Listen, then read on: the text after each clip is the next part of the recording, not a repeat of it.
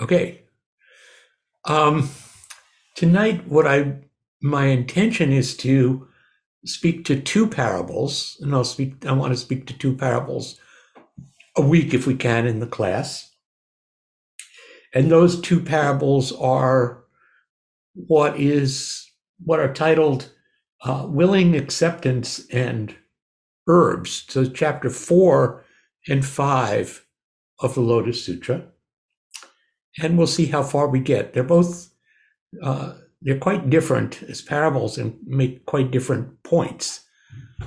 So before we go ahead, are there any? So last week we spoke about uh, the parable of the burning house, which is related by the Buddha is relating this to Shariputra, who is one of the Shravakas and Arhats.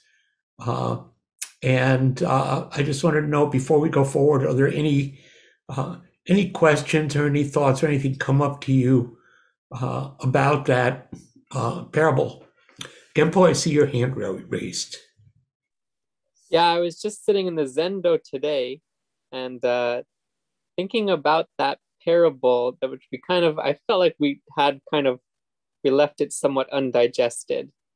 And for some reason the words to amazing grace were just flitting through my mind as I was thinking about that parable, this idea of you know that saved a wretch like me, this idea that um somehow the parable is less about our something we're supposed to be practicing and more about just kind of how we see ourselves and how we see the functioning of dharma.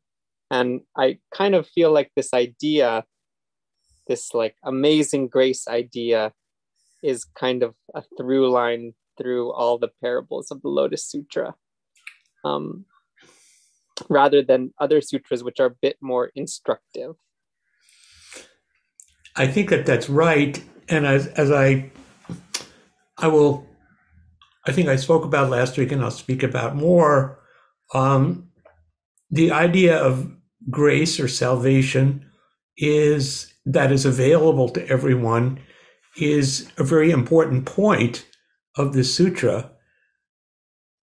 but it's different from other schools, from the Pure Land schools, which in which grace is the fundamental thing. It comes back to one of the interesting theological issues in Christianity, the dynamic between faith and works. Uh, are you saved by faith?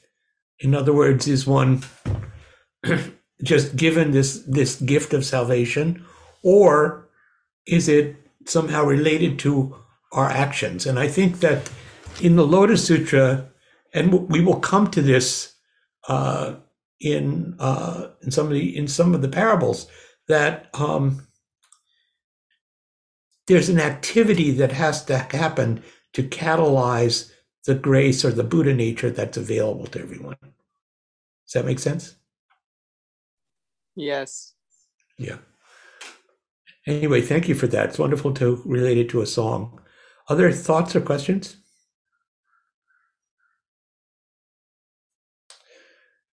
I'm not seeing, just see a second.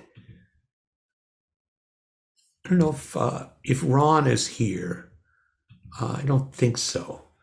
But Ron gave a Monday morning talk the other day, and he is reflecting on uh, a quotation from Suzuki Roshi from Zen Mind, Beginner's Mind, the chapter on right effort. And Suzuki Roshi said, people ask what it means to practice Zazen with no gaining idea. What kind of effort is necessary for that kind of practice? The answer is effort to get rid of something extra from our practice. And Ron was contrasting that perspective with the image of the carts and the toys in the burning house chapter. And I think he was saying essentially, he found a resonance, particularly with what Suzuki Roshi said. And I was thinking about this, and you may have further thoughts about this yourselves. I think that those perspectives are speaking about two very different moments of practice for us. So Suzuki Roshi is speaking to people who have already consciously taken up.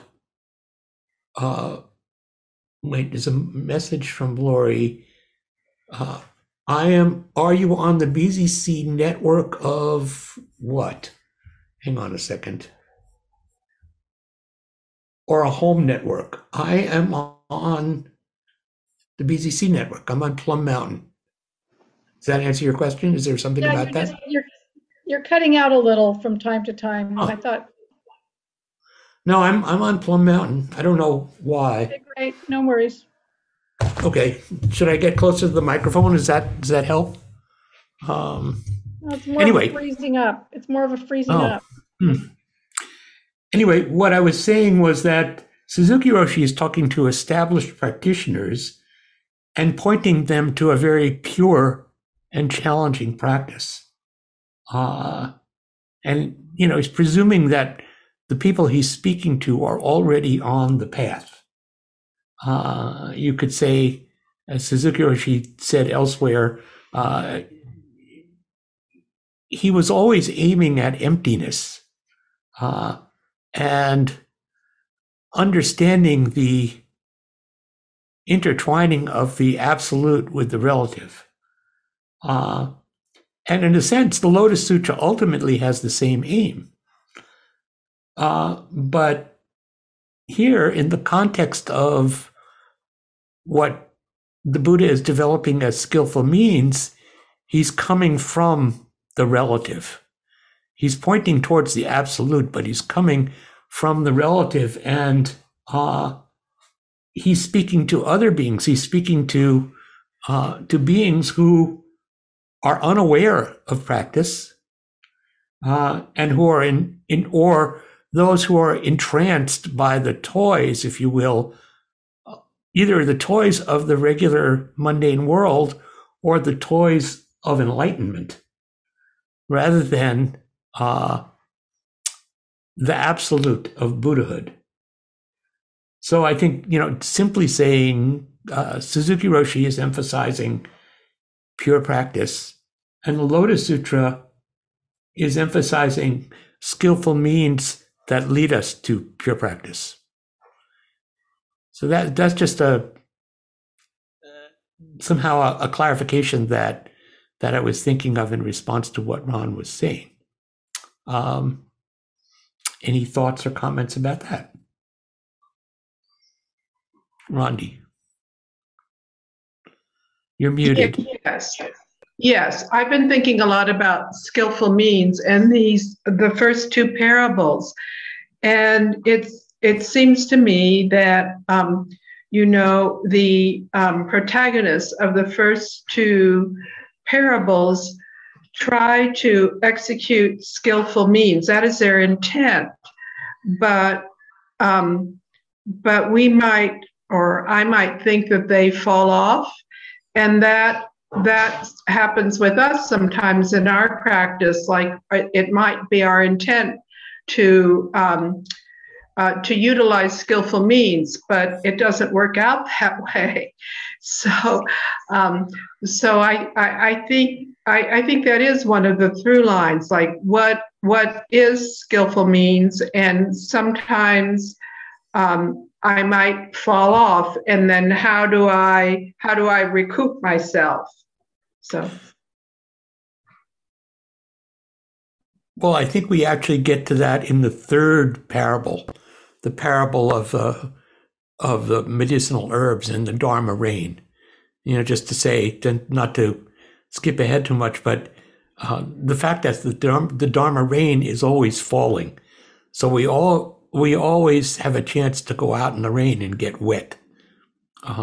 So if we're all dried up and we go outside and get into the rain. But we'll come back to that. That's a really good question. Other points or questions?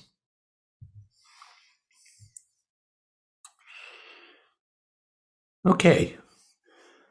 Well, so I want to talk about the parable in the 4th chapter.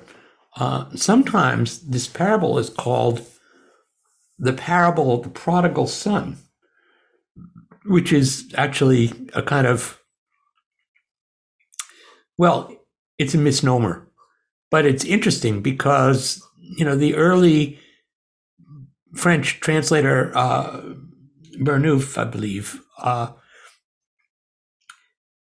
all of the early translators into English were essentially Christian. And so they had this biblical frame of reference, and they saw a kind of parallel, even though it doesn't really fit, between the parable of the prodigal son in the New Testament, which you find in Luke, the Gospel of Luke, and this parable, because both of them involve sons who are lost and get found, and who are welcomed back after long wandering. But the points of the parable are very different. It's interesting, though. There's some speculation that I've come across that the cultural mix of the Silk Road, where you had an incredible blending of cultures, of early Christianity, of Mahayana Buddhism, of Islam. All of these cultures were meeting and spending time in the spaces and in the caravans and in the marketplaces of these Central Asian cities. And so it's not impossible that there's some interpenetration of these kind of archetypal stories. Just without going into it, just to remind you that the story of the prodigal son in Luke is the younger son. Some man had 2 sons, and the younger son asks for his inheritance in advance of his father's death. The father gives it to him. He goes off and lives a life of prodigality, of wastefulness and extravagance, and he runs through all of his money over a period of years, and he ends up in a land where there's famine. And he also ends up, having spent all his money, he ends up being a swineherd, which, of course, this is a parable that Jesus tells to a Jewish audience. That would not actually have been, not have gone down so well. That's how low he sank. And he comes to realize that, even the swine have more food than he does, and he decides he's going to go home. So he goes back home, and his father is overjoyed to see him and welcomes him back, and sends the servants to give him robes and to go out and kill the fatted calf and to have a wonderful party and celebration, welcoming back. Meanwhile, the older son, who has, of course, been the good son, is jealous. And he said, I've been here all along, and I've done everything that you asked me to do, and you never gave me even a goat. And the parable concludes with the father explaining to the elder son that everything the father owns also belongs to the older son. But because the younger son had returned as if from the dead, a celebration was necessary. And he wanted both brothers to celebrate and be glad and alive that what was lost was found. This goes back to, interestingly enough, to Genpo talking about Amazing Grace. I once was lost, but now I'm found, was blind, but now I see. So it's a very different point than this parable, but it's a beautiful story. It's a story of redemption. And in fact, the Buddhist story is also a story of redemption. So, to tell you the story very briefly, so at the end of chapter 3, which has been the Buddha telling the parable to Shariputra, and Shariputra is overjoyed to realize that what he had previously thought was kind of the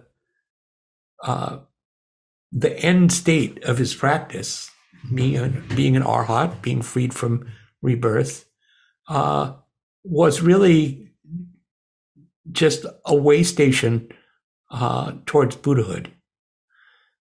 So in this sutra, what you have is comments from 4 other great arhats, some of the early and very senior members of the Sangha, which is Subhuti, Katyayana, Moggallana, and Mahakāssapa. And they relate this parable to show that they've understand the replacement of the 3 vehicles with the 1 vehicle that the Buddha recounted in the first,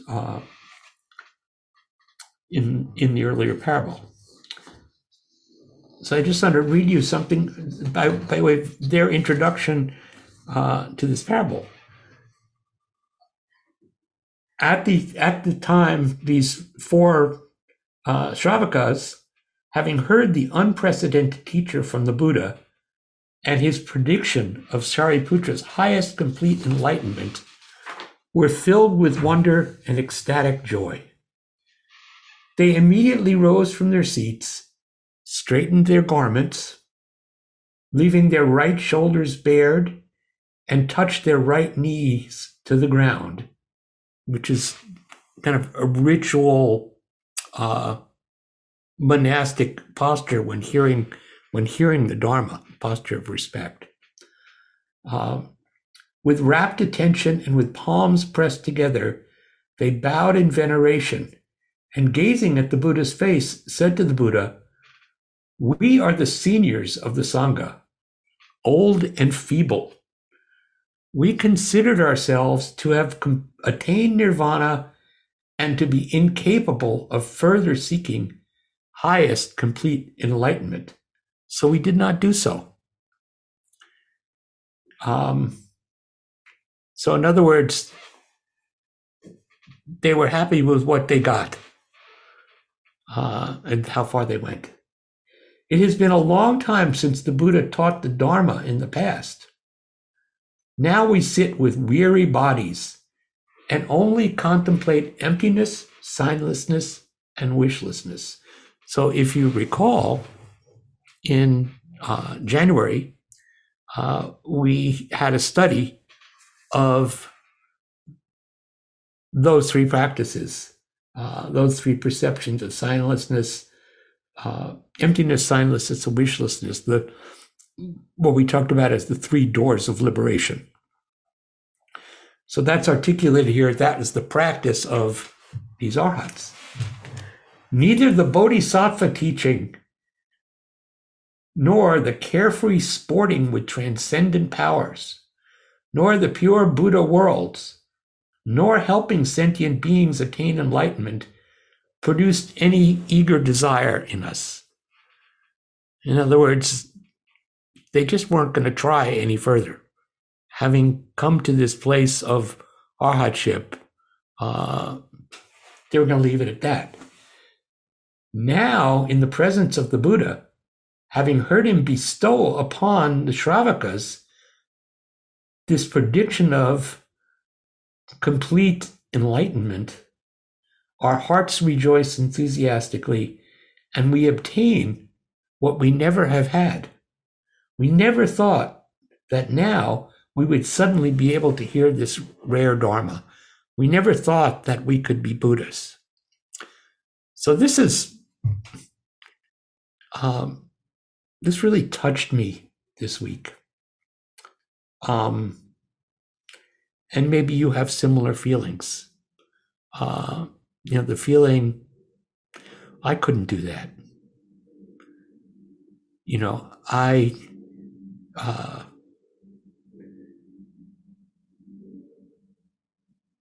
I couldn't aspire to complete Buddhahood. And really the message of this parable is, please do, because it is available to each of us if we listen and practice the Dharma, particularly if we practice the Bodhisattva path, that none of this is beyond us. And this is a very powerful message because I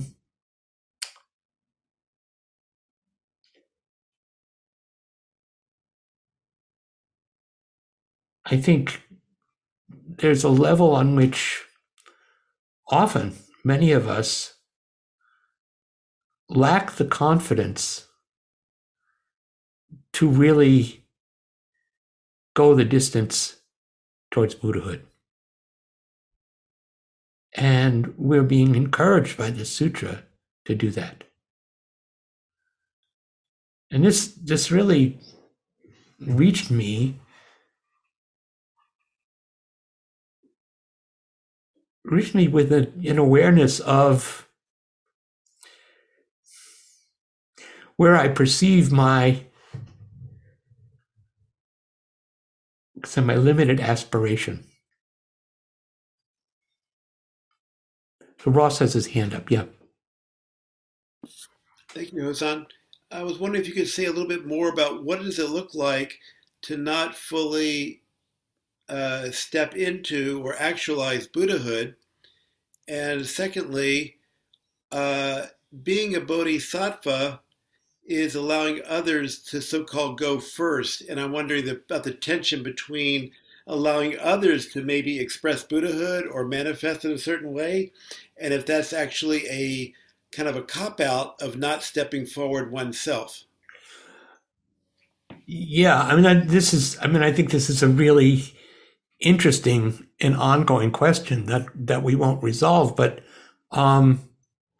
first of all, to go to this, what you're raising at Bodhisattva practice, and this comes up later in the sutra, in chapter 20, when you hear when you hear the story of the Bodhisattva never disparaging, who tells everybody that he sees they're going to be a Buddha. So this is a radical shift, to see everyone as a prospective Buddha.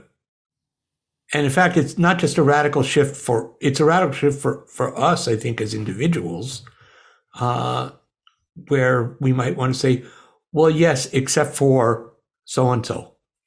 But it's also a radical doctrinal shift where in other, even Mahayana texts, there was really the proposition that not everybody was going to get to be a Buddha, and not everyone even had Buddha nature. That there were some people whose transgressions precluded that. But as far as, I think that if one can see Buddhahood in those around us, then by implication we would see it in ourselves. And I think the inverse is true. If we can see Buddhahood in ourselves, then by implication we can see it in others. Mhm. But I think that's just the start, how you do this. And I think this is, we have such a powerful example of it in Suzuki Roshi, who just seemed remarkably to see Buddhahood in everyone and to treat beings as Buddhas. And sometimes we need an actual physical example, someone to model ourselves after. And, our teachers offer that to us. Indeed. Yeah. Yeah. It reminds me of somebody talking about being outside of Sojin's office, and the student was yelling at him and being very upset.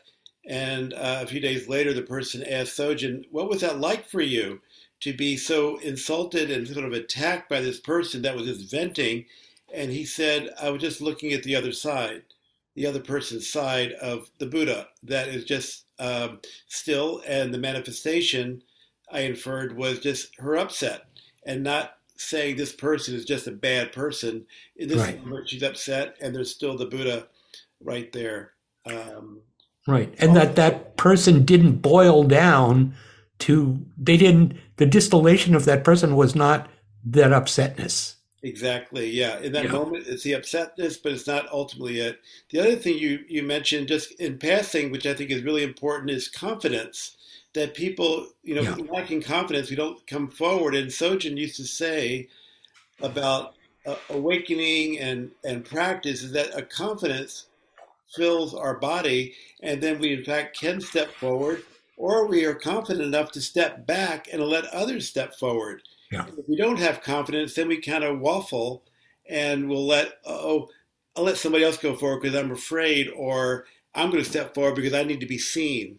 So it works in both ways, like stepping forward, stepping back. Right. So yeah, he was often, I often heard him speaking about confidence. And this is, I love this passage, this introductory passage in this parable, because these arhats are actually admitting their lack of confidence, and now their transformation. So that brings us to the parable. Yeah. Thank you. So let me talk about the parable a bit. So briefly, sort of,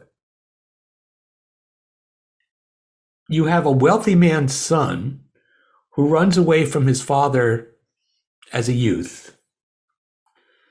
And for 50 years, he wanders from one place to another in total poverty. And he hires himself out wherever he goes as a menial laborer. And he's just wandering. And one day in his wandering, he chances upon his father's mansion, which in all of this wandering, during 50 years, maybe his father moved, but anyway, he wasn't recognizing his old home place, if it was that. But the father recognizes him right away, and he's overjoyed. And he wants to give him all of his wealth and his possessions. So the father, as it goes in the explication later in this parable, the father is the Buddha. But the son does not recognize his father. And something about the grandeur and the wealth of this person who he sees frightens him and overwhelms him, and he runs away. And so the father sends a messenger to bring him back, and the son thinks the messenger has come to arrest him, and he faints. So when he hears this, the father tells the messenger to release him and send a couple of other servants wearing really dirty clothes and offer the son work, clearing away manure in the stables. And that's the kind of work that the son was used to, and so he happily agrees to do that. So after a while, the son's labors there, by the way, lasted another 20 years. So we have an interesting kind of chronological challenge there. You have 70 years of life unfolding in the course of this story. But after a while, the father disguises himself in dirty clothes so that he can approach the son. And he comes as kind of the foreman of the stable cleaners. And he tells the son that he always has a job there. He can work there, and that this foreman will treat him like his own son. And so here, the son works for 20 years, cleaning away the dung, and he gradually, this is in the language, he gradually gains self-confidence. And the rich man also the father gradually promotes him and charges him with administration of the stables and then administration of the property. And the son comes to understand the whole workings of the estate. And eventually, as he senses his death approaching, the rich man invites all of his relatives and the officials of the kingdom, and he declares to them that this servant is actually his real son. And he transfers to the son his whole estate. So the rich man in this parable represents the Buddha, whose desire is to have everyone experience the same awakening as his own. Just as the rich man wishes to bequeath his wealth to his son. That all beings are the Buddha's children. And the son represents sort of ordinary people who are wandering about aimlessly and transmigrating through lifetime after lifetime without encountering the one Buddha vehicle. And so to lead them to enlightenment, the Buddha employs expedient means and preaches what is appropriate to his son's capacity. So he gives him work that's appropriate to him, that's going to help him feel at ease, that's going to help him build his confidence, as we were talking about a moment ago, and develop confidence in his ability to understand and do the work, and in metaphorical terms, to understand and be at home in the Dharma. And so the father is teaching the son gradually, and this is how the Buddha leads sentient beings gradually to higher teachings and ultimately reveals the one Buddha vehicle of the Lotus Sutra. One of the things that struck me in this this parable is the moment where the father dresses in dirty clothes and meets the son. And this is in accord with, this is bodhisattva practice. Often we say great bodhisattvas have the capacity to meet each being in the form that is going to most appropriately lead to awakening. In our chaplaincy training, the work that I've been doing at Upaya Zen Center for about 10 years, the expression that we use is coming alongside.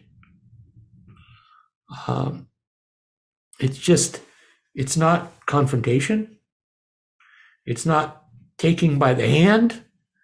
It's just walking alongside, taking the form that allows you to be side by side with sentient beings and subtly guide them in the right direction.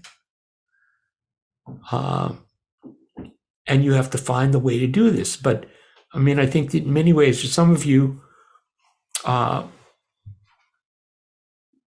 there's some of you who have chaplaincy experience or have other teaching experience. This is something that we learn to do, to come alongside.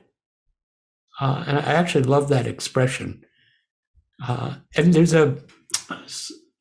I haven't been able to find them. Remember the quotation, but I've never been able to find it again. But I remember an expression of Kobun Chino Roshi's, where he says, being a bodhisattva means just walking alongside someone at the same pace. I see Ryushin's shaking her head. Do you remember something like that? Can't hear you. I do remember it, but I don't remember the source. But we have someone in our Sangha who knows his writings well. So we'll have to look for this. Yeah. So, in other ways of looking at the content of this, the job cleaning out the stables can also be seen as representing the teaching of the early Buddhist tradition. It's like cleaning away what the work is. It's like the poetry contest in the Platform Sutra, where Shen Shu says about the mirror, the dust falls and our practice is to clear away the dust. So our practice, that's very nice. But really our practice is to clear away the shit that's in our lives, which is probably more tedious and not as easy as dusting. Sue? Thank you. Couple of thoughts arose. One is when we walk alongside someone, what I don't see here is a contribution, mutual contribution, reciprocity, where if you say you're walking alongside someone, you can receive gifts from them too. If it's all one way, you get very, it's daunting. Does that make sense? Yes. And that, one of the things that I love about Gene Reeves' commentary. It's actually a commentary on the next parable, but throughout Gene Reeves' very, really generous, open-hearted commentary, he is constantly emphasizing that we have a role, that it's not, there is a reciprocity, that it's not like when we get to the next parable, it's not just that the Buddha's reign falls on everybody, but that everybody has the capacity to preach the Dharma and to share it. So I think the implication is there, and I think it's helpful for you to draw that out. When we come alongside, it's what that is what Dogen talks about in Yuibutsu Yobutsu, only a Buddha and a Buddha. So it's two Buddhas meeting. One may recognize that he or she is a Buddha and the other may not, but ultimately that awakening allows them both to work together, to cooperate. Thank you. I want to add something, which Sure. is the joy, the leaping for joy, the joyous reception or understanding moment of the bodhisattvas, the arhats, and so forth. That I think that exhibits an equal platform in some ways, and it's really fun for me to imagine that. Yeah. I can imagine, a dance routine on that, based on that, but it was really great. And the father going in and covering himself with dung and cleaning up the stables or the cattle stables, it's just, I'm still trying to process that one, but I sort of get it. Thank you. Yeah. Thank you. Ryushin? Thank you. I have a comment which your last, how you started this really made irresistible for me to add. And then I have a sincere question. And the comment is, in training my last dog, we replaced the usual command of heel, which is a way to tell the dog that you want them with you, to follow you, with me. And it's a similar feel, and it really is relational in terms of how I relate to the dog, and it's a quite different feel, and I think it changes how I interact with her. So that with me has been very powerful. That's really beautiful. I mean, that's a restatement of the power relationship between the dog and the so-called owner, right? You got it. That's right. Yeah. That's really sweet. I like that a lot. Yeah, thank you. It's anyway, thank you for that. Yeah. So here's my so this was a surprise reaction to reading this parable, which I've read many times over the years, and I've always been very warmed by the grace and the possibility in it. This time when I read it, I was struck by how so much power of revelation of the person's true nature and gifts was vested in the Father. And although he makes it horizontal, it's really a vertical it reads as very vertical. And maybe it's the translation of Christians doing that, or maybe this is something else, but I really struggle when I read it this time too, that actually, the Buddha nature, the point is it's within us, it is us, and our work is to uncover it by our effort and good fortunes, the grace of practice and people we come in contact with and our teachers. Could you say something about that? Yeah, I totally understand. There's all kinds of uncomfortable elements in the midst of a very beautiful message, and the uncomfortable parts are patriarchal, male supremacist. There's no prodigal daughter. There's no mothers that are mentioned in these things. It's like, I think it behooves us to be uncomfortable about these things without throwing them out. This is really the challenge of us. Like,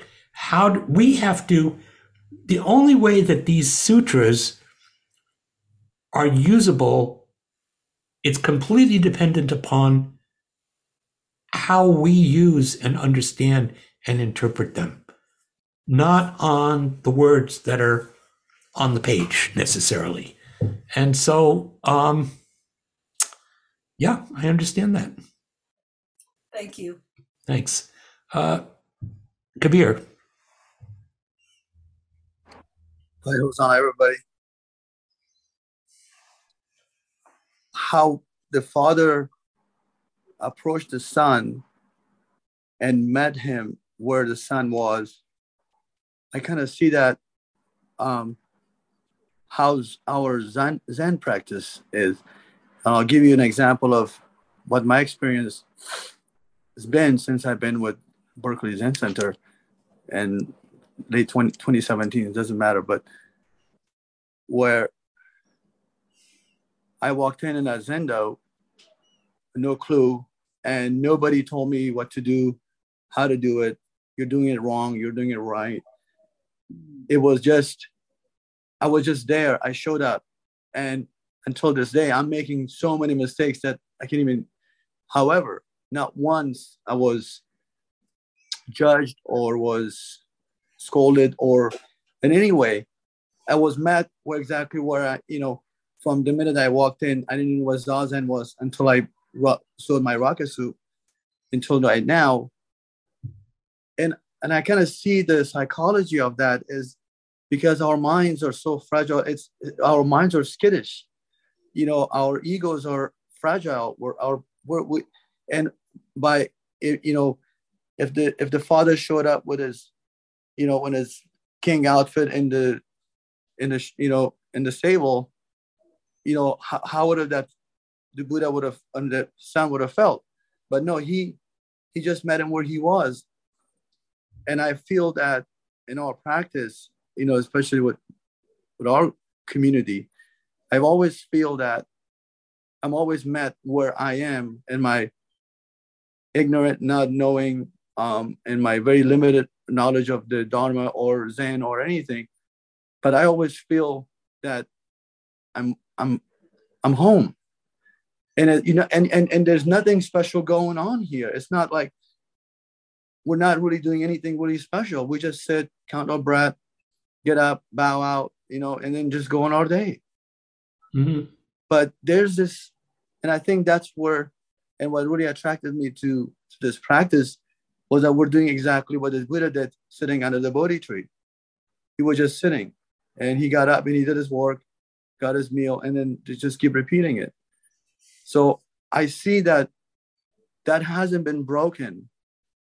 That thread or that vein or whatever you call it, that has not been broken from the minute that the Buddha sat under the Bodhi tree until we're having this class. Mm. So that's how I see it with the meeting the father and the son. Thank you. One thing that occurs to me is that thank you. We are a patrobe order, not a brocade order. You can go to, some some temples, and the teachers wear fancy robes. But our model, the most precious robe I have is this worn out Kangasha robe that's got a lot of patches, Sojins were like that. And when you read about Ryujing, Dogen's teacher never wore a fancy robe. So this is the model for how our practice is. It's very down to earth. So, yeah. So Pauline, and then I want to move on if I can. Okay, I just wanted to say, I mean, when I was reading this, I certainly had some of the, same reactions that Ryoshin was describing. What I, found myself counterposing to that is actually my favorite part of the parable, which is the part where the father gives the son the job of, keeping an eye on the storehouse, saying, okay, I want you to keep, watch on all these treasures. Why do I want you to do this? Because you and I are one and the same. Where the son is the wealthy man, the son is Buddha. He's just not, he doesn't know it and isn't in a position to know it yet. And of course, the reason that he is also the wealthy man is because he's the father's heir, and there are these patriarchal, inheritance laws and all that. But that's like, that's the scaffolding of the parable. And at least in this moment, when he just says, "You and I are one and the same," for me, the scaffolding kind of falls away, and there's a bit of essence there. Good, thank you. Well, let's just take a breath here for a moment.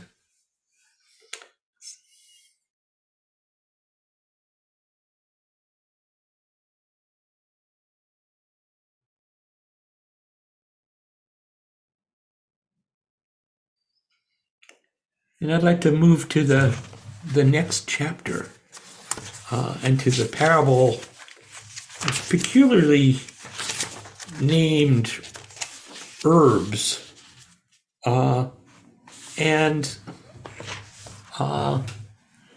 it begins with the Buddha addressing Mahakashapa and the other great disciples, saying, "Splendid, splendid, O Kashapa, you have skillfully explained the real merit of the Tathagata." In other words, you get this. And then the Buddha relates this parable of the three kinds of herbs and the different trees that illustrate that although the Buddha's teaching is the same, those who encounter it understand it differently and develop in different ways.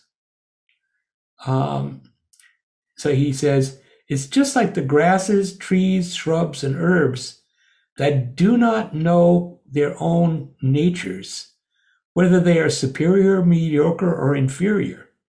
Yet the Tathagata knows the teachings of one aspect and character, the character of liberation, dispassion, cessation, complete nirvana, and eternal tranquility, which ultimately leads to emptiness. The Buddha knows this and perceives the aspirations of sentient beings. For this reason, in order to protect them, he does not immediately teach omniscience. O Kashapa, it is a rare thing that all of you know the Tathagata teaches according to your capacities and that you believe and accept it. Why is this? Because the Dharma taught by all the Buddhas according to what is appropriate to sentient beings is difficult to understand and difficult to know. So the metaphor is that there's a great cloud in the sky giving out rain and moisture equally to various types of trees and plants. And the various types of plants are three kinds of medicinal herbs and two kinds of trees, and all of them, by virtue of their distinctive nature, absorb moisture differently and grow at varying rates. So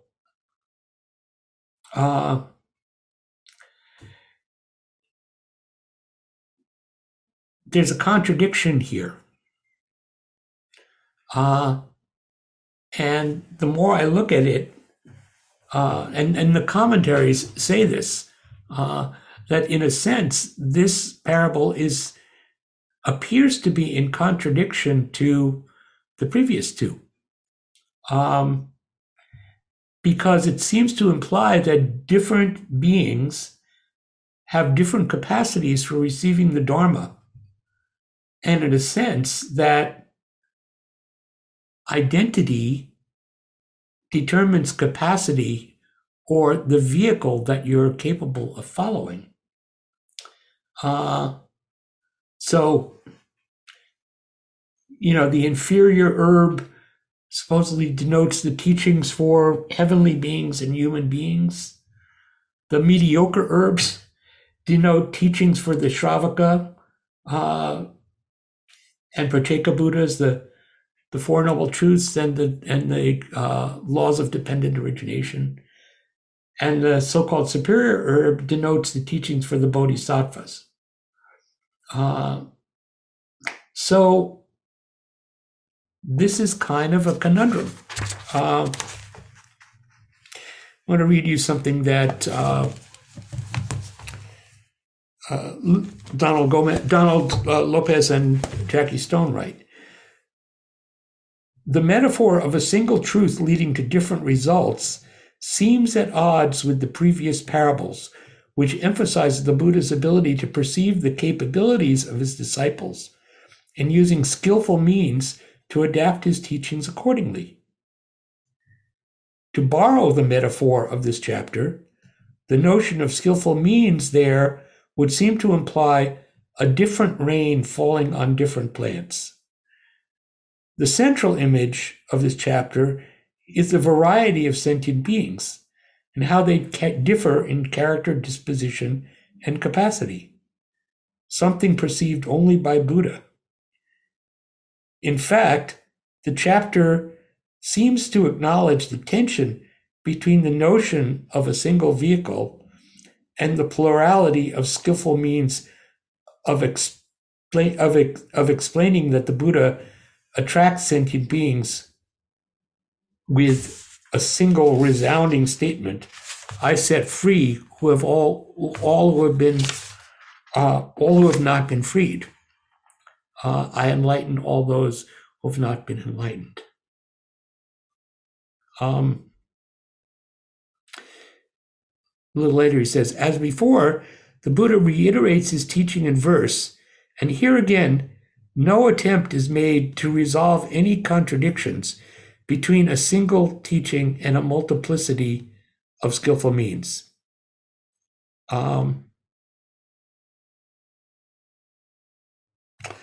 So I'm wondering what you make of this.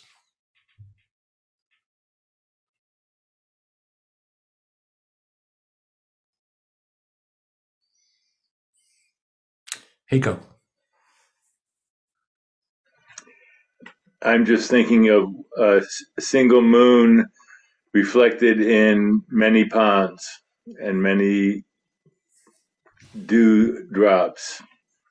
Each drop or pond may seem to be differently receiving because of its shape, size, or agitated character, if there's a wind blowing, and yet it's still the same moon. Mm-hmm. And for each separate being to understand the idea of skillful means is really only the being itself receiving, not the Buddha is changing the message. So that's what I take from it. It's just like the one moon. Yeah, thank you.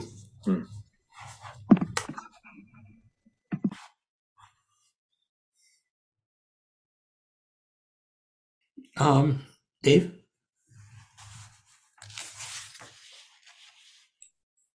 Not sure if I'm going to be able to articulate this. I maybe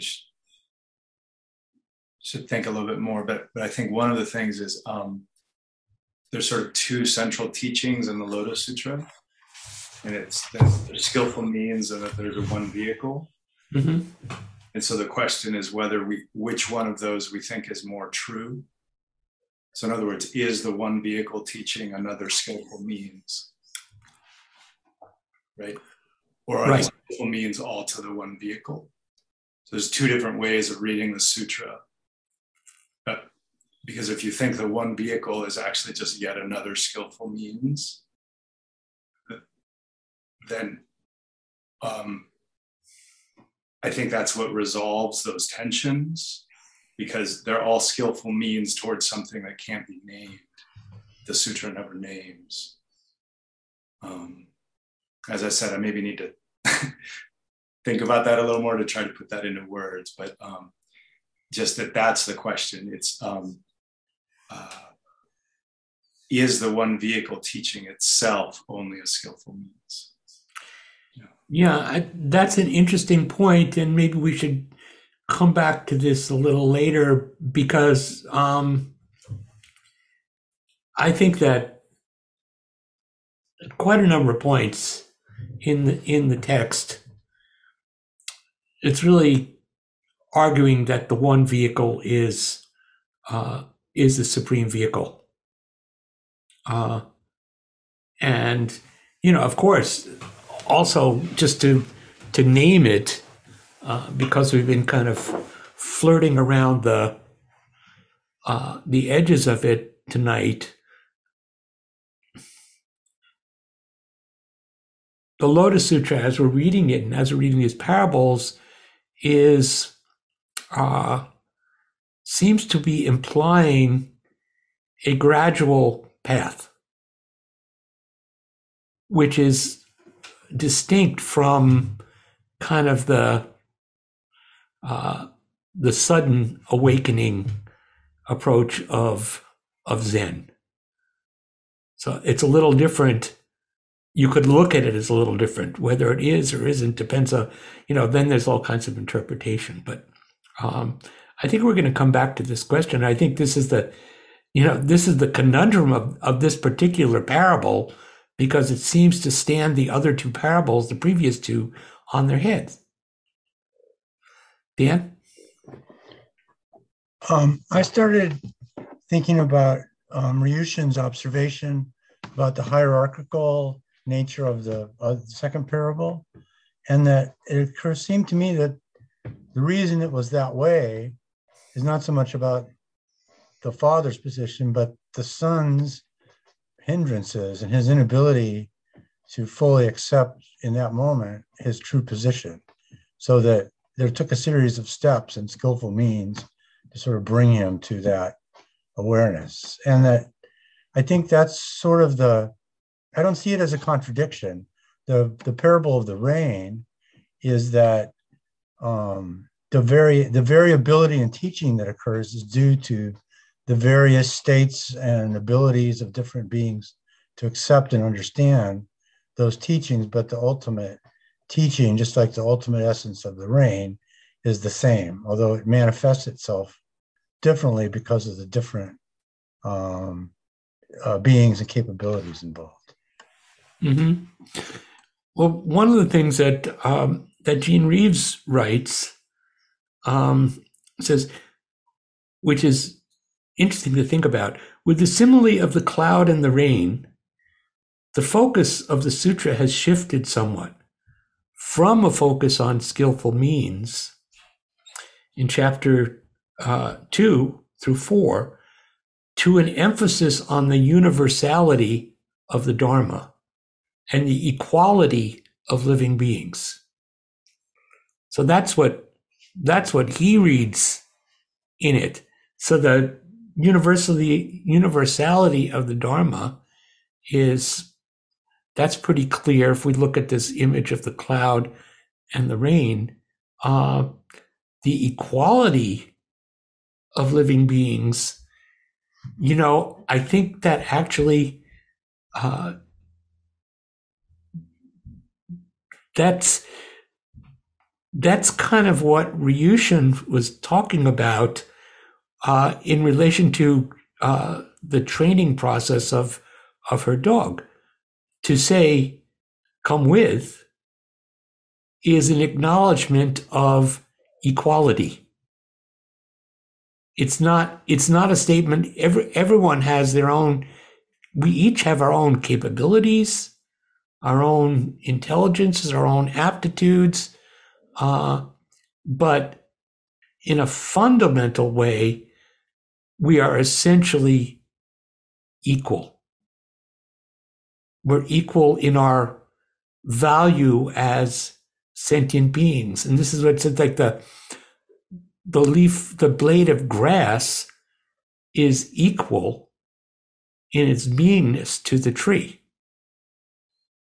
But it can only accept what would feed a tree would deluge a blade of grass.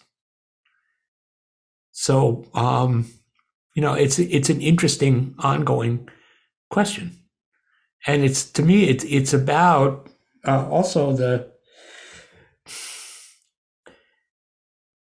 interpenetration of the relative and the absolute.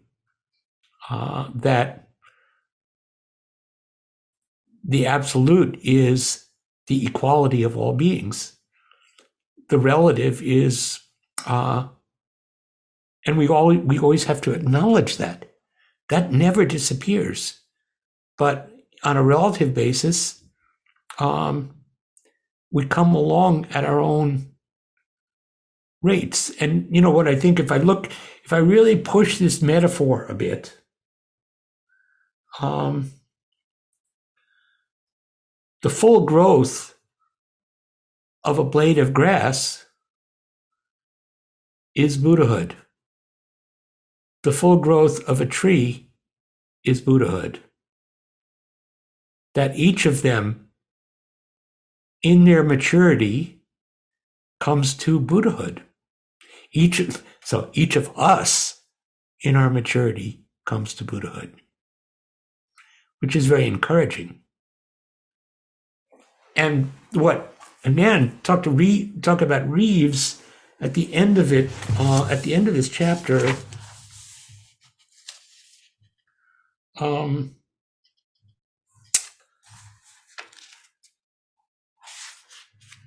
Just find it.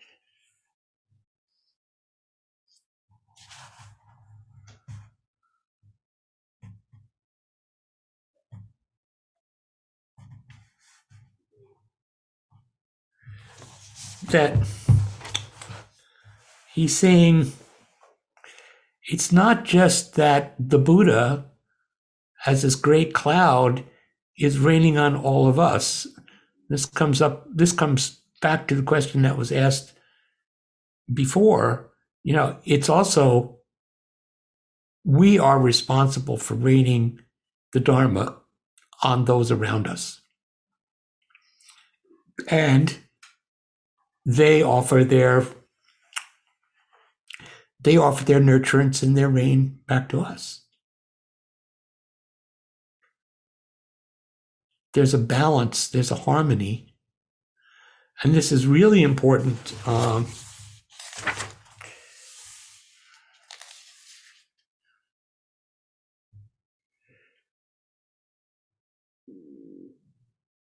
Let me read you this section from Reeves, because I think this is really an interpretation, and it's very powerful to me. Today, many believe that the minimal harmony necessary for human survival on Earth is being destroyed by the Earth's dominant group of human beings, of living beings, human beings. Whole habitats, rainforests, wetlands, uncultivated plains, natural rivers and streams have been destroyed and are still being destroyed at an increasing rate. Increased economic activity virtually everywhere also means increasing pollution of the air and water and the very soil upon which we depend for much of our food. In addition to such environmental destruction, humankind has developed weapons of enormous destructive power that could hardly have been imagined a century ago. In this sense, human beings have made themselves more important, that is, more powerful than other living beings in this ecosystem. They threaten to destroy even the minimal harmony that makes life on Earth possible. This is a situation well beyond what the Indian compilers of the Lotus Sutra could have imagined. It would be foolish to claim that the sutra provides a recipe for solving the kind of problems that threaten the planet today. But in principle, the sutra is hardly silent about such matters. It calls upon us to recognize that in important respects, all living beings are equal. All are nourished by the same processes symbolized in the simile as the rain of Dharma. I think that's a really beautiful interpretive passage. And powerful, humbling.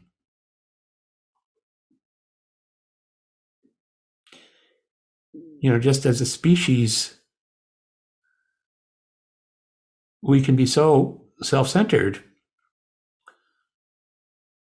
And of course, the same is true of us as individuals.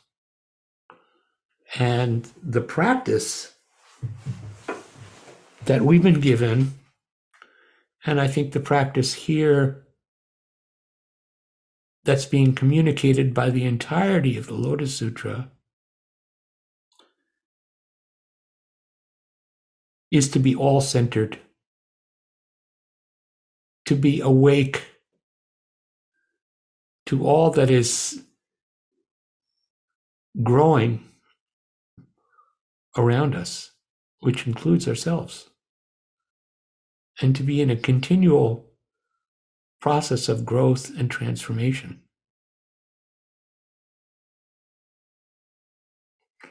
The rain is always available to nurture us. And to take this chapter in the larger context of the rest of the sutra, the rain promotes our growth to Buddhahood. And that's a great opportunity.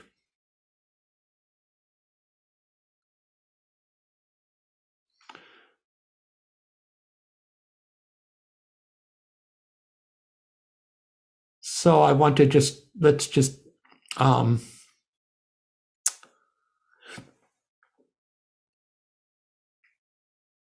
I think we can express gratitude that we are nurtured by this rain. And we do that by, returning the gift of practice to those around us, whether it's in very particular forms of the practice or just in simple kindness and respect. So any thoughts or any comments as we're moving towards the end of this session?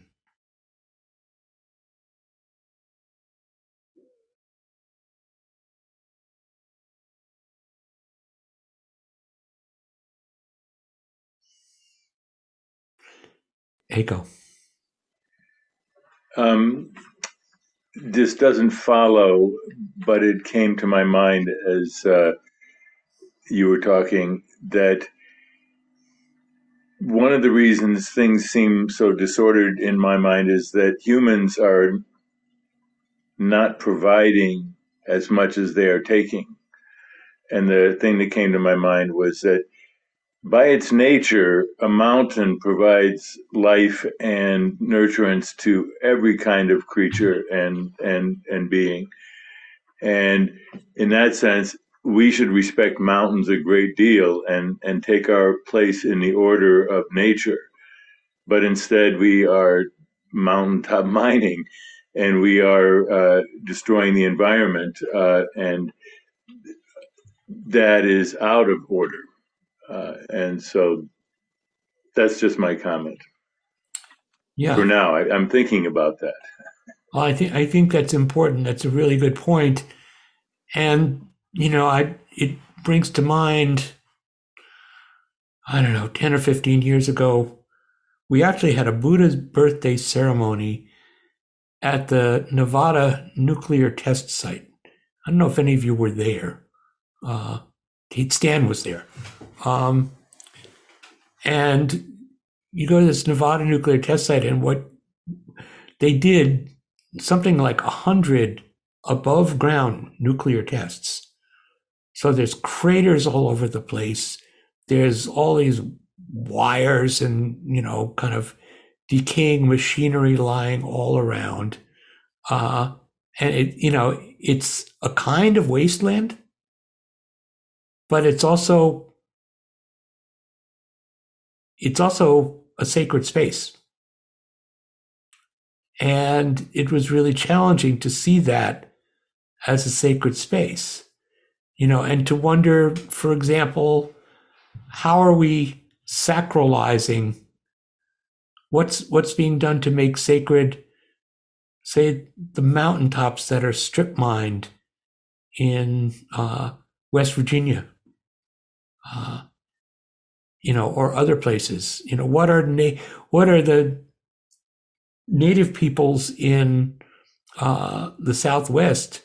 How are they sacralizing their spaces that have been disrespected and mined? How are we doing this? One of the things really powerful to me this is now, 20 years ago, Joanna Macy and some friends created something called the Nuclear Guardianship Project. And we actually talked about this, the possibility of this at Green Gulch. Basically, a place or an institution would adopt a defunct nuclear weapon and preserve it because nuclear weapons last for 10,000 years. And if we think about it, we have no language that has survived for 10,000 years. So how are you going to communicate to the people, if there are people 10,000 years from now, that this is a source of poison, toxicity, and danger? You can only do that in a way by making a sacred space. So that's what comes to mind, Heiko, when you talk about this. But it comes from a place of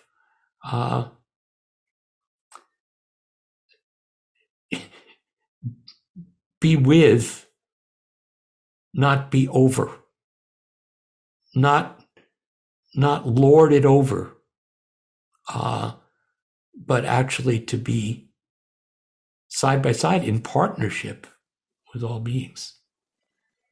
Thank you. That seems to be what the whole movement of society is going for today, is adjusting that. Well, it's what it needs to go for. I wish I could say I thought it was going for, but either we will go for it or we will all die. We will destroy what we have, which is a possibility. But even if we destroy what we have, I really recommend it's a wonderful book called Learning to Die in the Anthropocene, which is about laying out that even in these dire environmental circumstances that we find ourselves, we have to preserve what is really precious and valuable about human life. And, in a sense, the Lotus Sutra and our practice is part of that. So to preserve it in the face of potential loss is, I think this is bodhisattva activity.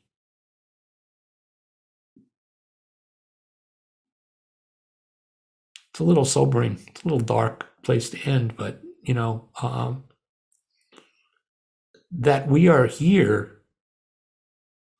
thinking about this and talking about this together is really, it's just, I can't tell you how encouraging it is and how fortunate I feel to be part of this in the community. Because we have to create community. It's not a given. Any last comments or thoughts, please? Yeah, Jerry. At the risk of being sacrilegious, I'd just like to ask you if you plan to join Gary in cleaning the bathrooms during practice period. Sure, why not? If that help is needed, that's fine. First, maybe I need to start with my house. We'll see you Saturday morning at work period, Hosan. Okay, that's fine. Good. Okay, let's chant the Bodhisattva vows and say good night. And we'll see you in the Zendo. Beings are numberless. I vow to awaken with them. Delusions are inexhaustible. I vow to end them. Dharma gates are boundless. I vow to enter them. Buddha's way is unsurpassable. I vow to become it. Okay, everyone, thank you. See you next week, if not sooner.